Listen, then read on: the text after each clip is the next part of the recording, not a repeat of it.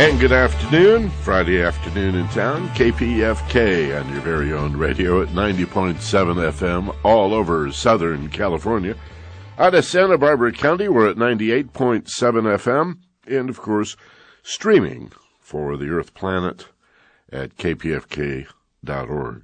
Hi, hello, howdy, Michael Benner with Intervision now till 2 o'clock this afternoon. Nice to be with you on what is the leading edge of one of these all-too-rare 3-day holiday weekends, at least for many folks. I know there's lots of folks that work right through it.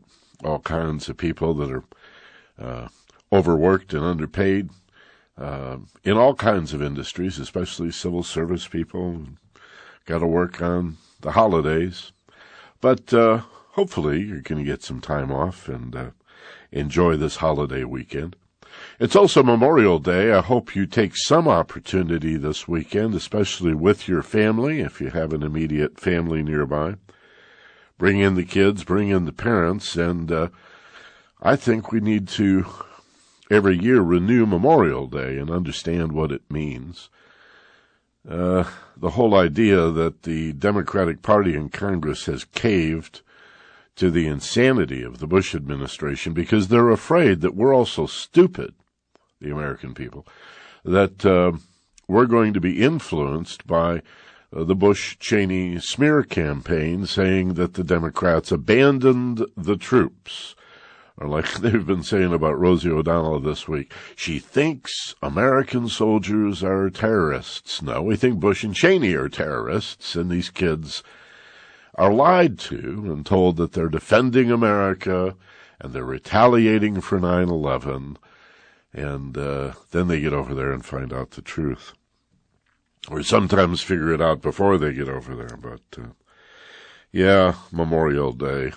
It's a good time to remember the insanity of war.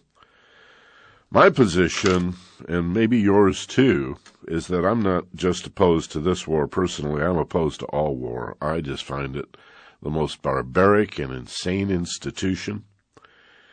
It has never made sense to me. Even when I was a young man in the Vietnam era, and draftable, low lottery number, 1A. I was 1A for a year and a half. I couldn't get my student deferment. They were taking everybody. And I said, wait a minute, you want me to go halfway around the world, 10, 11 time zones away to some place in Southeast Asia and shoot at people I've never met, never been introduced to, never did me any wrong? Oh, yeah, Lyndon Johnson used to say, we have to fight them over there or we're going to end up fighting them over here. Does that sound familiar? They called it the domino theory. They had to lie, too. They said the North Vietnamese had shot at American ships in the Gulf of Tonkin. That was LBJ's lie. And so it continues. So, yeah, remember the soldiers this weekend, the women and men who have lost their lives doing their duty, what they think is the right thing to do, but also remember the insanity behind it and how easily the Democrats are bought off. They're Republican light, and I'm very, very frustrated personally, and I think you are too. It's not our topic today. I'm just got this anxiety since the vote a couple of days ago, and then here we are, Memorial Day weekend, and imagine continuing to fund this slaughter because you're afraid that when you get home, Karl Rove will smear you as not supporting the troops. Boy, what a bunch of wussies. Feinstein, Boxer, they laid down for it. There's your senators. There's your big Democratic Party. Who else do we have, you say? I don't know. How about some integrity? You know, so another thing I want to do before I tell you what my theme is for the day today is suggest a program that's coming up. I'm still formulating it, and I want to share it with you. I want to do a consumer program. Yeah, this show, Intervision, is a program about spirituality and philosophy. Both as a journalist and a philosopher, I have always looked for truth. And when I see lies, I like to talk about it. I like to expose it as part of the search for truth. And gosh, consumerism, if there even is such a thing anymore, the way we're being treated increasingly by ever larger businesses and corporations is just bordering on the ridiculous. And I'd like to give you an opportunity in the coming weeks to talk about your consumer nightmare stories. So it'll probably be after the fund drive, probably late June or early July before I do it, but I wanted to mention that too. I stopped at a gas station this morning to fill up, and there's a TV screen on the gas pump. I'd never seen this before. And I put the damn nozzle into the tank and started pumping gas. And as soon as the pump came on, the TV came on, and there were TV commercials. There were commercials. And I had to stand there and watch. Well, I didn't have to watch, but it was interesting looking around the gas station. Everywhere people were pumping gas. They were standing there with one hand on the gas nozzle and their eyes on the TV camera or the TV screen mounted on the gas pump. And so now you not only have to pay $3.50 for a gallon of gas, you got to watch a TV commercial. Oh, and they slowed the pump down. So there'd be time for 2 or 3 commercials. It's just getting crazy. It's just insane. And where do these people live? That's another thing. I would like to start outing oil executives. I want to know where they live.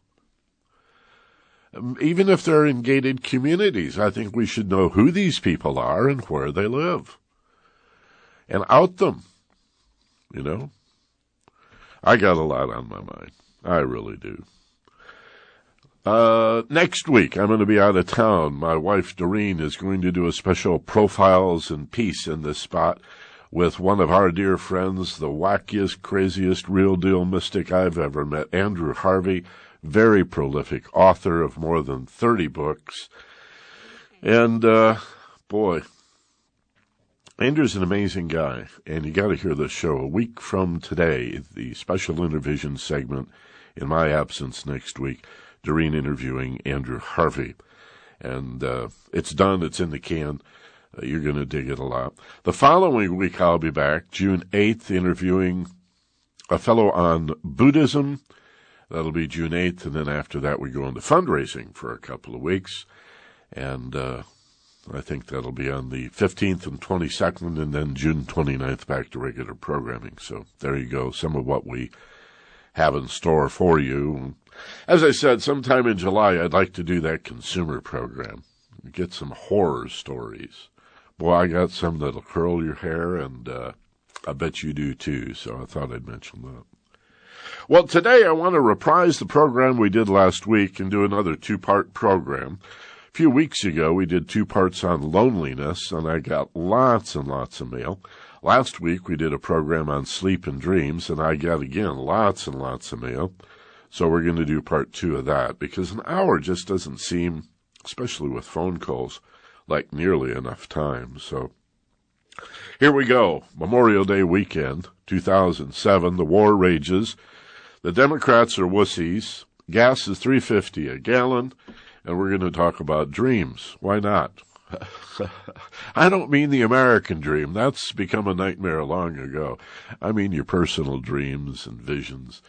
The dreams we have at night, and also the ability, and this goes into esoteric philosophy as symbolism and allegory.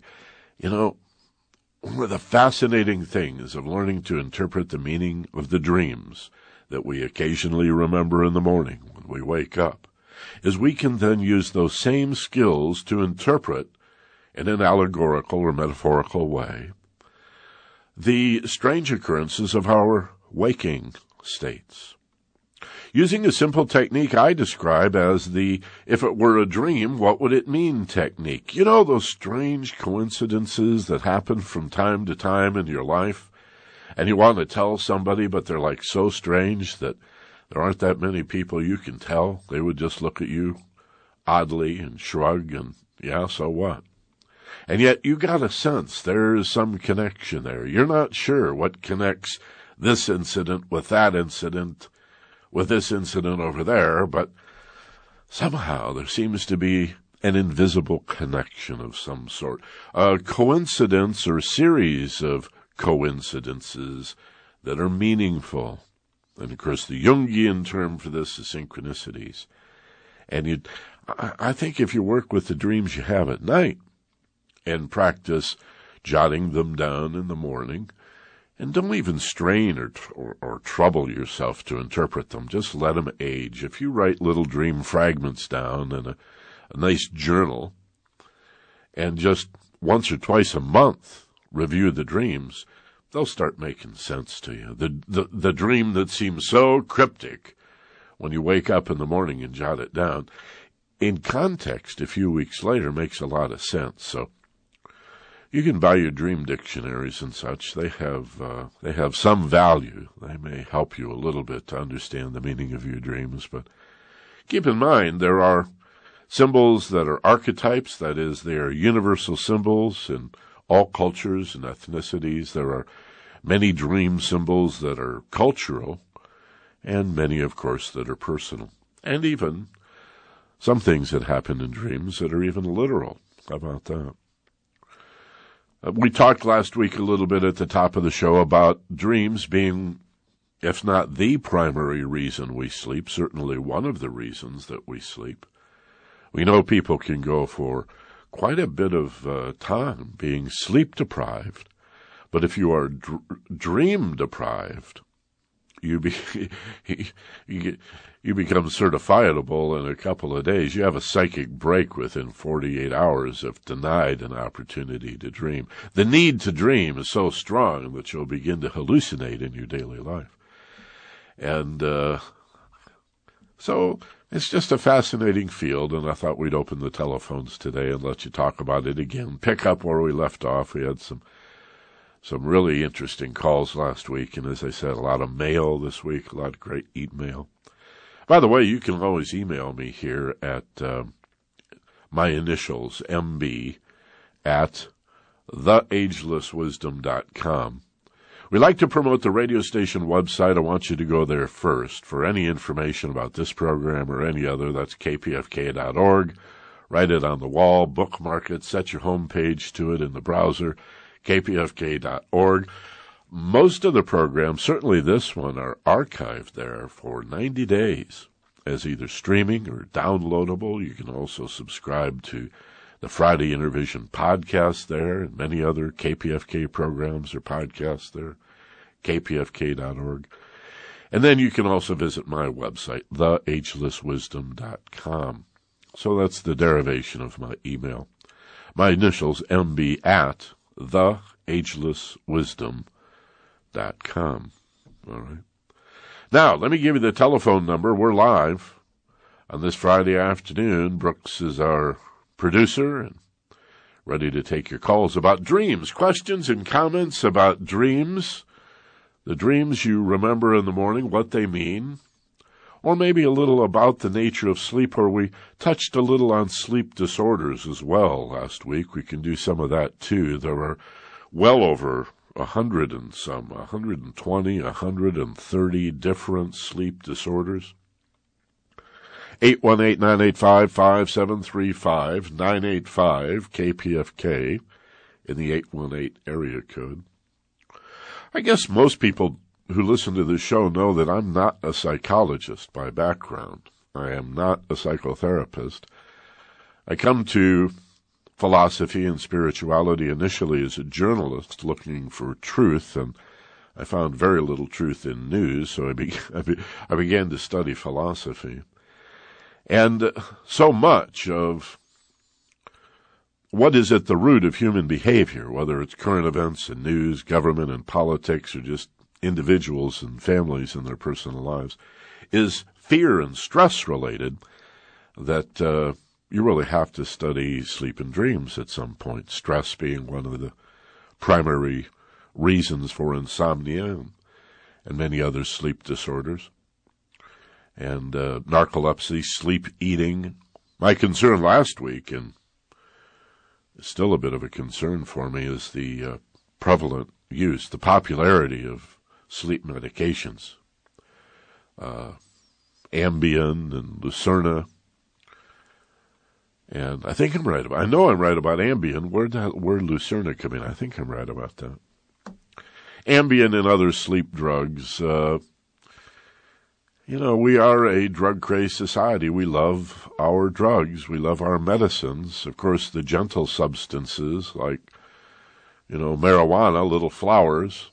They'll throw you in prison for that, but by God, there's a drug store on every corner. We likes our drugs. You do a little research, you'll see Ambien is not to be used for more than 10 days, but I don't know anybody that has a script for Ambien that's limited to 10 days. People just keep doing it and doing it and doing it. And of course, we're just not taking life on its own terms. As you learn to manage stress and to take responsibility for your life, I don't mean self-blame, I mean responsibility, the ability to choose your responses, what you do with life.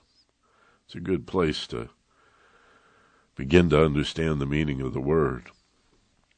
It's funny, since The Secret has become so popular in the last few months, I see so many people trying to figure out how they magnetize the situation they're in, rather than putting their attention on magnetizing what they're going to do now that they find themselves in the situation. Look to the future, forget the past. Take responsibility for what you do before you worry about taking responsibility for what's been done to you. It's a curious thing, that whole word responsibility. Especially like when conservatives act like they invented the word. They're the responsible ones, right? And you're the spiritual ones too, aren't you? Your crusades. 818-985-5735. If you want to talk about sleep and dreams, why we sleep, why we dream, what the dreams mean. Had people sending me emails about some of their wonderful dreams, folks that wanted to get on last week and couldn't get on. And it really is fascinating. I don't know why more people don't talk about it or even write them down. By the way, if you're under the impression that you do not, how can I say this? Well, if you're under the impression that you don't dream, people have said to me, no, I don't have dreams anymore, Michael. Well, of course you do. You just are not remembering them. That's why it's always a good idea to put a little journal and a nice pen on the table next to your bed, because you form an intention of remembering before you go to sleep. You're much more likely to remember them when you do wake up in the morning. So I don't remember my dreams is just evidence of the fact that you haven't cared long enough. For such a long time, you haven't cared, so that you just stop remembering them. But we do dream. We dream about 6 or 8 minutes every 90 to 100 minutes. Yeah. It varies from individual to individual. It varies a little bit throughout the night, but essentially every 90 to 100 minutes, brainwave activity increases just a little bit. You come up into this theta brainwave level, 4 to 7 cycles. Dream for about 6, 7, 8 minutes. And then drop back into delta, low and REM, no REM, non-dream sleep. And Freud called dreams. Jung was interested. William James, all the early psychologists and so-called psychiatrists, psychoanalysts, and others, fascinated by dreams, fascinated by the fact that human beings have to spend 1/3 of their lives in this strange, unconscious trance. Why aren't you fascinated? Maybe you are. Maybe, hopefully you are. I've always been fascinated by it. The deep, sweet narcotic, sleep and dreams. To sleep, perchance to dream. Let's go to the telephones. Is Carrie first? You want to go with Carrie? You're on KPFK with Michael Benner, and we're talking about sleep and dreams on Intervision. Hello, Carrie. Hey, Michael. How you doing? Better and better. Thanks for calling.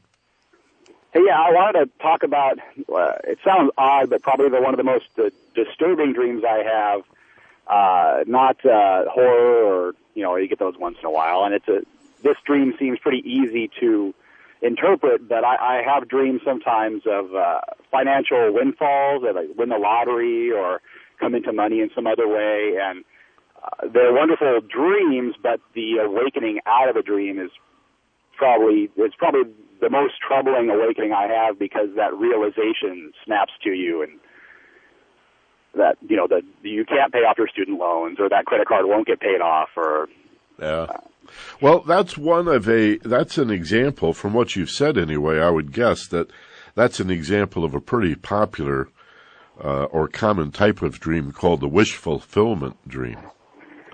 And so, if you fail to do something during the day, or there's a pattern of not succeeding as you would like in some area of your life, then often in the dreams that we have at night, you find yourself succeeding. And what some might say is a way of just relieving the stress and the anxiety that comes out of that frustration. So it's a good thing, maybe, that your body is, even for a third of the day, letting you experience prosperity, and you might want to consider framing it in a positive way. And when you wake up, sure, there'll be some disappointment. You didn't really win the lottery. But nevertheless, boy, am I glad I got rid of all that stress that comes from feeling like I'm not supported. Has money always been an issue for you? You know what? It has. My wife and I aren't in tremendous debt, but just enough to keep the pressure on. We're both still students in a lot of ways. And yeah. So, yeah, it is always a factor. Well, debt is the American way. I'd like to get out of that. I understand that. I have a fantasy about declaring bankruptcy 12 hours before I die. Just as you get older, just max and stick Bank of America with all of it, right? No, debt, of course, is a horrible thing, but there's a lot of material out there, and I'm not really talking about The Secret right now, but traditionally, prosperity consciousness. There are many, many wonderful books about prosperity consciousness, books that'll help you think in terms of like being the lottery rather than having it done to you. You are the lottery, I mean, it runs from the New Testament and Matthew, where Christ talks about prosperity and abundance, and look at the birds of the air and the lilies of the field, and they toil not, they do not spin or weave or gather into barns, and they're cared for, all their needs are met. To non-religious books like, certainly Napoleon Hill's Think and Grow Rich is a classic. Catherine Ponder's Dynamic Laws of Prosperity, another very good book. And again, a little Google search will help you find a lot more. So much of it is just in your attitude. One way of looking at it is that there's three kinds of prosperity consciousness. There's poverty consciousness, break-even consciousness, and prosperity consciousness. And in the United States, you have pretty much an opportunity to be in any one of those three groups. I would be ridiculous, I think, if I didn't hasten to add that there are many places in the world where the grinding effect of poverty is such that prosperity consciousness for most people is not an option. There's so much injustice and poverty in the world that to talk about people in Darfur or the people abandoned by our government in New Orleans after Katrina, that they just don't have the right way of thinking, it's ridiculous. But for those of us who are upwardly mobile, have access to good education, work on checking some of these books out and changing your consciousness, and maybe you can let a little more prosperity. And for me, the hard thing about prosperity is that so many of the really dark and evil people in the world are rich people, that I think there's a part of us that wants to be prosperous, but not if it's going to make us into that person. Yeah. Yeah, I agree completely. Yeah, so I want more for spiritual prosperity and peace in my life than I do for the windfall of tremendous wealth. Yeah, think of what you could do with money in terms of setting up schools and feeding hungry people and building homes and and transitioning them into independence and self-sufficiency. Clearly, our government's not going to do that. Democrats don't do that. Republicans clearly don't do that. I actually spend a great deal of time fantasizing about that. Do you? Yes, I do. And what part of it? The education, the housing, the feeding? Where would you begin? I aspire, and I'm actually waiting to get into nursing school right now. I want health, education of children. I'm very in tune with the plight of children in the world today and their starvation and just the horrible, horrible things that are happening to children all over the world. And I'd like to make a difference. And so if any fantasies of wealth, a lot of times it's channeled towards making a difference for children in the world. And I have a 2.5-year-old son too, so that plays a lot into it. Seeing him grow and looking at what's going on in the world today. You look at him, you see the children of the world, right? Oh, absolutely. Well, what I'd suggest you do, try this when you go to sleep tonight, and you may want to do this 3 or 4 nights in a row. After you and your wife have chatted and you've done your pillow talk and said your sweet nothings and done your prayers and all of that, and you're ready to really knock out, think about the children of the world being fed. Do not think about how that could happen or what needs to be done, the mechanism or the means. Just imagine what the world would look like if there were no hungry children here, and the impact that would have on the world in terms of ending war, in terms of just people feeling free, the impact that it would have on the birth rate, for example. We know that the better fed and the better educated people are, the fewer children they have. So this would be a wonderful, wonderful thing. And as you fall asleep, thinking with a little smile on your face, fantasizing, taking a daydream with you into a night dream, see if that doesn't change the quality of the dreams you're remembering when you wake up in the morning. Oh, that's powerful. I appreciate that. Give that a whirl. See what comes up. I absolutely will. You may have a calling or a mission in there. You may be the guy. I would. That would be wonderful. All right, man. Thanks for calling. Hey, thanks for your time, Michael. Have a great day, sir. You too, and a great Memorial Day holiday weekend here. It's Intervision on KPFK. Let's go to Commerce. Oscar, you're on Intervision with Michael Benner. How you doing? How you doing, Michael? Thank you for taking my call. Thanks for calling, man. First, I have 2 recurring dreams. My grandfather passed on when I was about 6 in Guatemala. Uh-huh. And I dreamt about him for the next about 15 to 17 years. And in my dream, I always see him in his typical white shirt. And I would ask him in my dream, I thought you were dead. And he would say, no, son, I was just in the city, as he would take several trips back and forth from the city to his ranch. And then that finally stopped after the 15 years. But then I started having a recurrent dream that I'm running, someone's chasing me, and I usually see family members laughing at me. And I usually wake up when I either get killed, either stabbed or shot or something. I usually get killed, and that's when I wake up. Yeah, that's pretty popular, pretty common dream. I've had those too. You ever have a dream where you're in some sort of struggle and everything seems like slow motion? Yes. Like you're in jello or underwater or something? Like you go to... Usually I'm running or I'm stuck to something, or like you said, like everything is moving except me. Yeah, well, again, without going into any detail, because I don't know you well enough, and I haven't looked at your dream journals, but just on the surface, it's likely that represents the kind of stress and anxiety that so many of us feel in our daily life and affairs. We just feel like we got to run to keep up, and that there is competition that's after us. There's always a bad guy out there that's trying to catch up with us.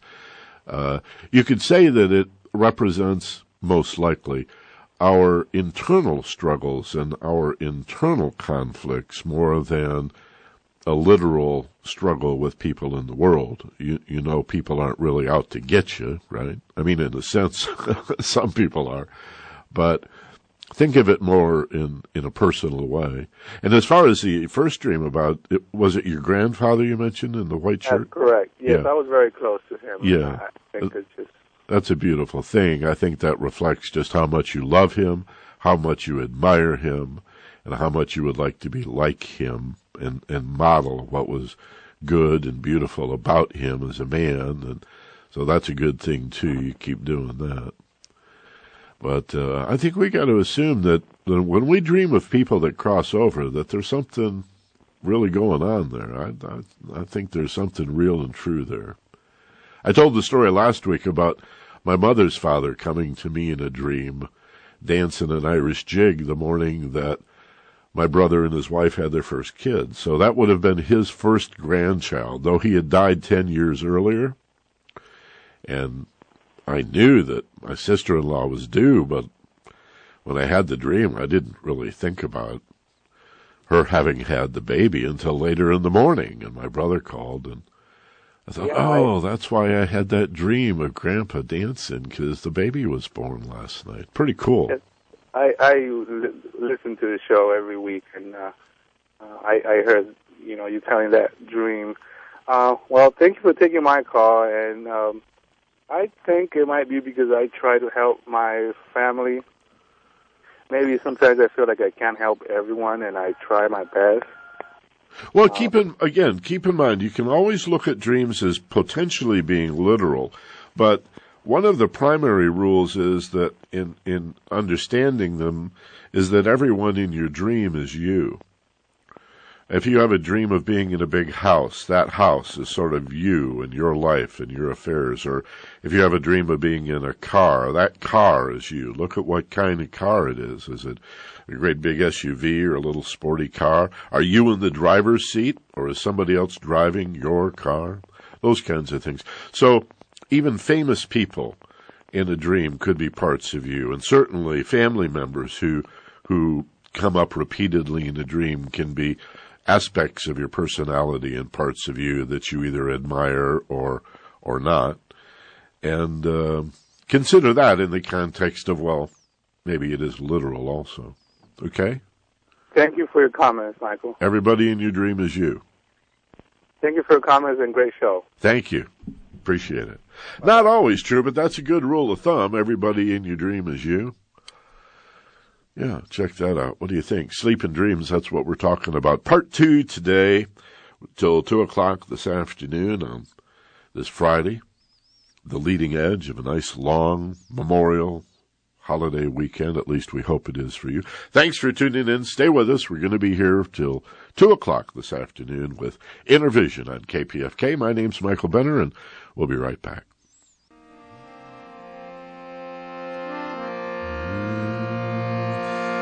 Om Shri Hanumate Namo.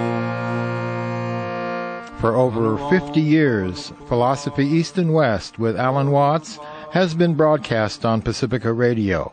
KPFK continues this tradition with Alan Watts, Sunday mornings at 8:30. That's Alan Watts, Philosophy East and West, Sundays at 8:30 a.m. on KPFK Los Angeles. The only really free and unashamedly creative and adventurous radio station in the world.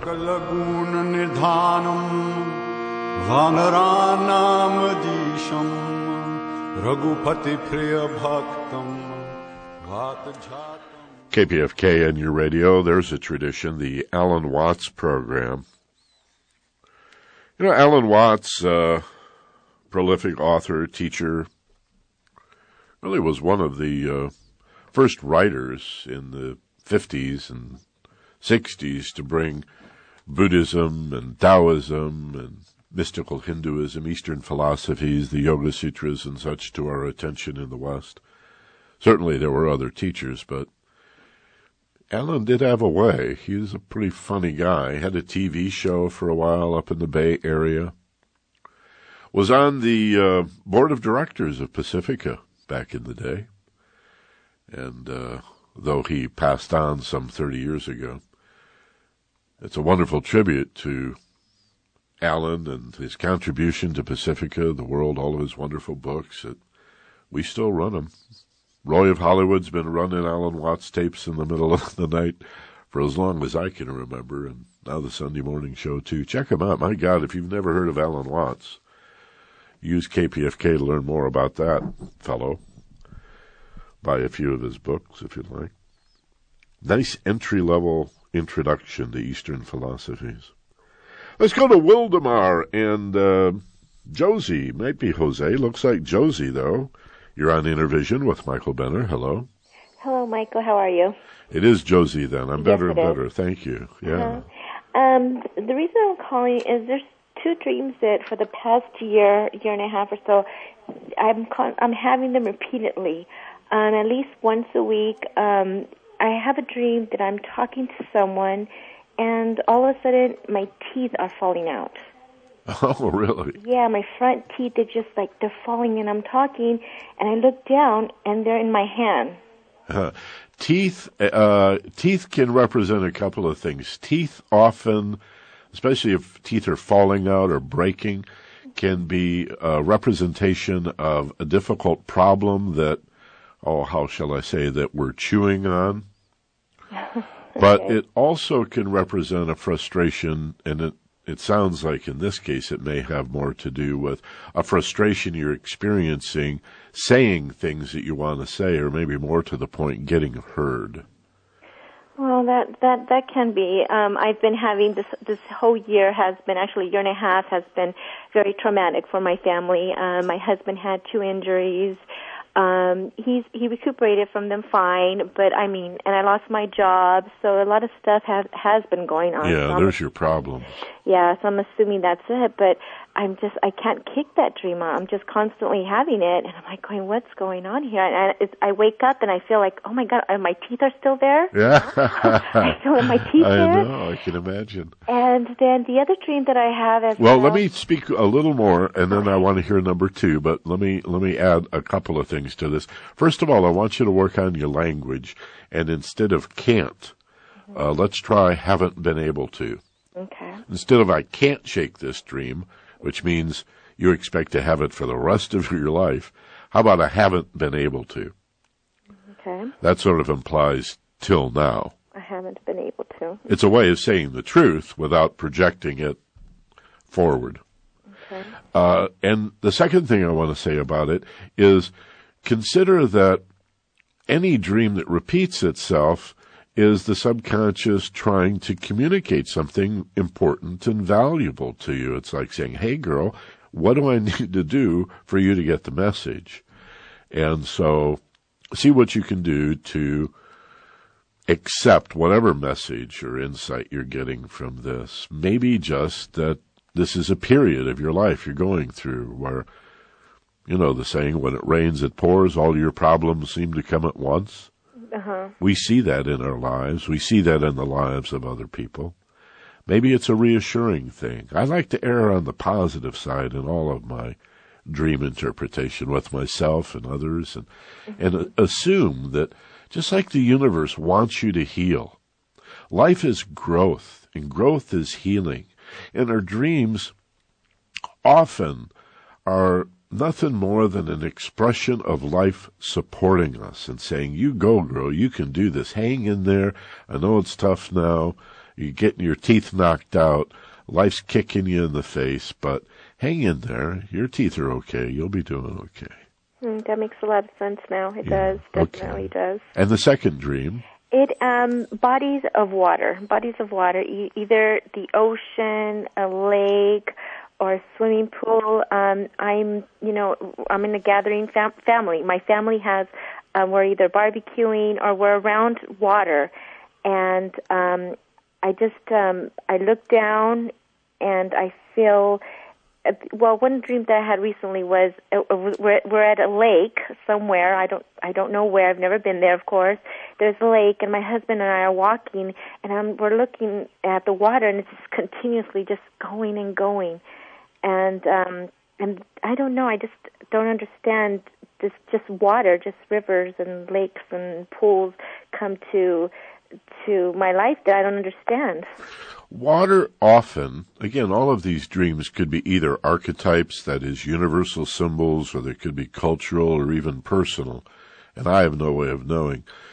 But having said that, water is a very common dream symbol, and in most cases, even as a universal archetype, represents our emotional nature. And so, even more interesting than the fact that you have a lot of water in your dreams would be the nature of that water.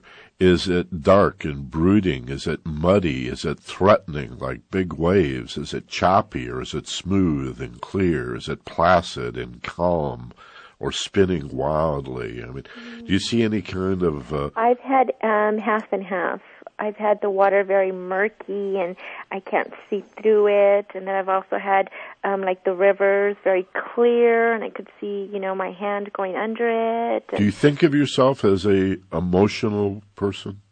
Yes, I'm very emotional. Is it something you'd like to get more understanding of or more control? I don't mean... more control. And I don't mean repressing or suppressing, but just better management skills at understanding the... Yes, actually more an understanding of myself and more management of my emotions. Yeah. I'm a very emotional person, and a tendency to have them sometimes overtake me, over-control me. Okay. And yet you're not having, like, tidal wave dreams or tsunami dreams, right? No. Okay. No, I haven't had, no. Well, so that's a good thing. So the water seems pretty manageable. And is it always liquid? Do you ever have like snow and ice dreams or frozen lake dreams? Or no, it's always liquid. It's always, bodies of water, just liquid. Mm-hmm. And is it usually flowing? Do you get rivers more than lakes or oceans or? Actually, I had an ocean one. We were at like a beach house, but it was a house on the ocean itself, like, on stilts. Uh-huh. And then all of a sudden the water came and it's, almost like a tsunami. I guess you would say that. Yeah, it's overwhelming you sometimes. So. I never thought about that. And the stilts is trying to get above it.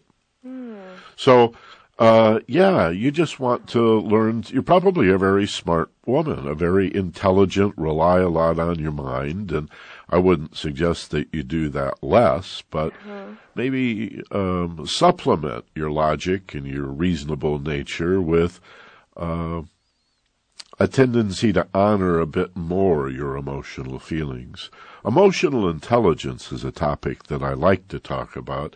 I've discussed it in the past. Even the concept of an EQ, or an emotional intelligence, just like an IQ. We find that people's emotional skills can be 8 to 10 times more important in your success in life than your intelligence quotient. Your IQ is there's a lot of very smart people that never seem to really get their lives to work. They say in emotional intelligence, like, if you're so smart, then why aren't you successful? And it's because often we don't have these social skills. We don't have, what school is teaching you to understand yourself? The school teaches you to understand everything but yourself, and the mind is largely that point of objectivity for understanding the world around you. But the emotional nature, I would argue, is largely subjective, and your EQ, so to speak, is about understanding your beautiful uniqueness as an individual and the talents and gifts that you have, and honoring your individuality in a world where we're often taught to feel strange and odd about how different we are, rather than celebrating, Yahoo, I'm so weird, I'm so different, can you believe it? You know what I'm saying? I do, I definitely do, and that makes a lot of things a lot more clearer to me, too. Yeah. Definitely does. So maybe you could even think about, what would you like to do with that water? Would you like to swim in it? Would you like to float on it? Would you like to have a little boat to paddle around, or a big boat, or swim underwater? I would like to actually just ride it. Ride it out? Ride it out. Surf it out? Surf it out type of thing. Then every time you think of those dreams in your waking state, see yourself surfing it out And as you go to sleep at night, again, if you have any concern about, I don't want to have another one of those dreams, then put yourself in a boat or on a surfboard and ride the big waves. Great. Okay. I'll do that. Thank you very much, Michael, for your time. You're very welcome. Wonderful program. Thank Wonderful. you. Thank you. Thanks Bye-bye. so much. KPFK on your radio. Emotions can be very scary, especially the big emotional affect that we have after we wake up and remember a dream.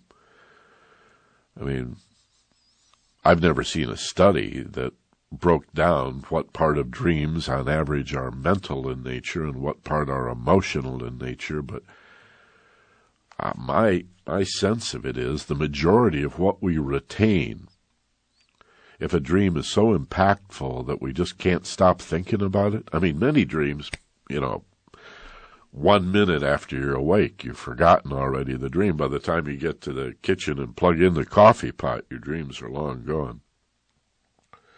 But those that do linger, that do stay with you, I think that's because they have more of an emotional than a mental impact. And so when we look for the meaning of our dreams, or when we want to understand our dreams, often, again, making them about you. Hey, what if everyone and everything, I'm gonna expand on what I said before, everyone in your dream is you? How about everyone and everything in your dream is you? I think all of us can benefit from developing our emotional intelligence a little bit, learning to walk on water. How about that? How about if we leave it at that? We're going till 2 this afternoon, talking about sleep and dreams and the meaning of dreams and the if it were a dream, what would it mean technique. Anybody that wants to talk about synchronicities today, let's go to Huntington Beach. And Deborah, you're on KPFK Intervision with Michael Benner. Hi. Hi, Michael. It's good to talk with you. Thank you. I like how you said that dreams are healing. And I had a dream about 10 days before my son died suddenly. He was 17 years old. And in my dream, Stephen was laying in a beautiful wooded place and with moss, and the sun was streaming in, and he had the most tranquil, happy, contented look on his face. And he said, "Mama, can I stay here? I have to stay here." And he just, I thought, I shouldn't leave him in the woods, but he looked so happy and contented. I had to leave him there. And then the second part of the dream, this is still my dream, was in the morning, and a little half-grown bird hopped into on the floor, and the bird had feathers and the bird had down, and was not old enough to be out of the nest. So I went to rescue the bird, but he hopped outside into the low branches of a tree, and 2 cats were prowling underneath the tree and looking up at the bird, and I knew the bird was going to die. And normally I don't remember my dreams at all, but this dream was so impactful and so vivid that it stayed with me for days and weeks, until my son did die 10 days after I had that dream. And was he ill? No, no. He took his own life.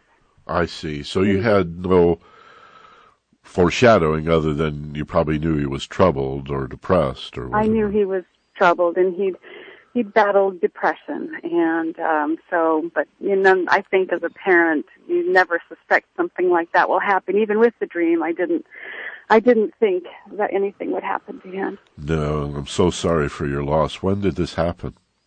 2 years ago. Just 2 years ago, so you're just barely getting on your feet even now, I suppose, huh? Yes, in many ways. But I look back at the dream, and it's so vivid in my mind how peaceful and how tranquil and how contented he was, and how he just looked so at peace. And then, please, can I stay here? And it made me think, whenever I'm at the lowest point, I think about that dream and why I had that dream and who gave me that dream. Yeah.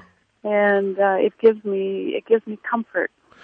Exactly, and that is purpose enough, isn't it? Oh, yes. Uh-huh. In other words, this would fall into perhaps the category of dreams known as prophetic dreams, dreams of prophecy, foreshadowing dreams, just to sort of buffer the impact, perhaps, a reminder that your son was looking for a peaceful place. Yes. I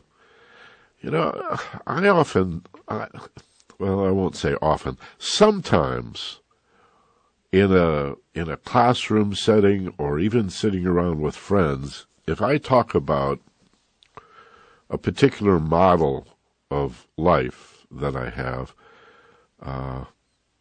that says basically this is hell. Mm-hmm. This is hell. Mm-hmm. Our incarnation into physical form, as beautiful as it is, as much opportunity as there is here for goodness and contribution and peace and love and understanding, I think this is hell. Mm-hmm. Mm-hmm. I think this is as bad as it gets. I think you're right. And people always look at me funny, like sometimes they'll chuckle and think I'm trying to make a joke and they want to be supportive, but I'm serious. Mm-hmm. And I think to be condemned to hell means to, via reincarnation, have to repeat life again and again until we learn the lessons that we need to learn. And that can be very, very difficult. Some of us, seems like we're just not suited for this place. Yes, Stephen did not seem so suited for this place. He was very sensitive and he wise. One of his teachers said he seemed like an old soul. And I think maybe that's true. Maybe that's true. Do you feel that you've maintained your connection to his spirit? Yes, I do. I've done a lot of reading since then that's helped me a lot, reading about near-death experiences and what happens when we die and that our spirit still lives. And I believe Stephen still lives. And I've planted a little tree here in our local park and put a bench in for him. And I feel very connected. I know that I'll see him again, and whatever happens when this shell goes, I know I will see him again. Yeah, love does not die. Love is, no energy really dies. If we went back to our 8th grade science textbook and looked up conservation of mass and energy, you'd see even in physics a law that says energy cannot be destroyed, nor created, for that matter. So all energy is, in a sense, eternal and immortal. And so certainly spiritual energy, if physical energy can't be used up or killed off, then certainly spiritual energy exists. And bonds of love, once created, never go away. So I would say continue to honor those bonds and know that he lives. And not in necessarily a superstitious or even a religious sense, just in a metaphysical. He's got to be someplace. Where'd that energy go? We can't destroy energy. It's got to be out there someplace. Right. Well, I believe he lives. And as you were saying, too, that this life can be hellish and painful. And I believe there really, truly is something a lot better, that we wake up and we're home, after this life. Yeah. Well, thanks for your call. Again, I'm sorry for your loss, but there's always, something to learn and some benefit that comes out of that. Consider that always that, there's silver linings in these hellish dark clouds. Yes. Well, I do think I have a toehold in eternity, That's nicely said. Thank you. Thank you, Michael. Have Bye-bye. a wonderful weekend. KPFK on your radio. That's about it. I got a couple more minutes, but I want to turn to my best friend, my wife. The producer, director, talent of Profiles in Peace, the one-woman show. Hi, Darinki. Hello. I asked you to come in here because I'm going to be out of town next week, but you're going to be here, and you're going to, I understand, interview one of our dearest friends and crazy mystics. I still can't believe he's we're as close as we are. It's like, having one of the Beatles as your friend or something. He's amazing, Andrew Harvey. Well, over the years, we interview a lot of people. You meet a lot of people. I got a lot of years and a lot of folks that we've met here at KPFK. And every once in a while, there's somebody that just for whatever reason stands head and shoulders above the rest. And my God, Andrew Harvey, you were talking this morning. In fact, we were talking about your promo, and you describe what was it that Utne Reader said about Andrew Harvey? He's one of 100 visionaries that can change your life. So it was like one of the most Utne Reader's version of the 100 most important people in the world. Yeah. It's an amazing show. It's already recorded, and so it's a pre-recorded show, but it's going to be amazing. What did you talk about? We talked about Jesus according to the Gospel of St. Thomas, and mostly about Rumi, and we talked about sacred activism, which Andrew has come up with this term, and how we all need to become sacred activists in these really dark times so that we can move into the light. I love it when Andrew talks about wedding our political passion with our spiritual passion for truth and justice. Sacred activism. Let's not be afraid of our anger. No, I hope everybody's going to tune in, and I promise not to break your talk show. Thank you. Thank so you. Everybody tune in. It's going to be great, and then I'll see you all for fundraising. So that's a week from today. I'm just going to take a week off. I'm going to go on a business trip, and Doreen will be here with a special Intervision program from her Profiles and Peace series. Don't you miss it, Andrew Harvey. It's a love fest, folks. It certainly is a love fest. That's Doreen Key. Thanks to D'Angelo, as always, for engineering. Brooks, our producer. To each of you for listening and for calling. Thanks to my web guys, Kurt Wyman, Craig Duncan, Roy Batchelor, and, just to everybody at KPFK. Stay tuned. All kinds of wonderful programming for you on this special Memorial Day holiday weekend. I hope you enjoy yourself. Fire up the Barbie and be careful in the traffic and watch for those police roadblocks. They're going to get you if you're not too careful. And again, join us next week for Doreen, and I'll be here the week after. As always, be gentle, love life, and take care of each other. This is Michael Benner. We may say a lost farewell.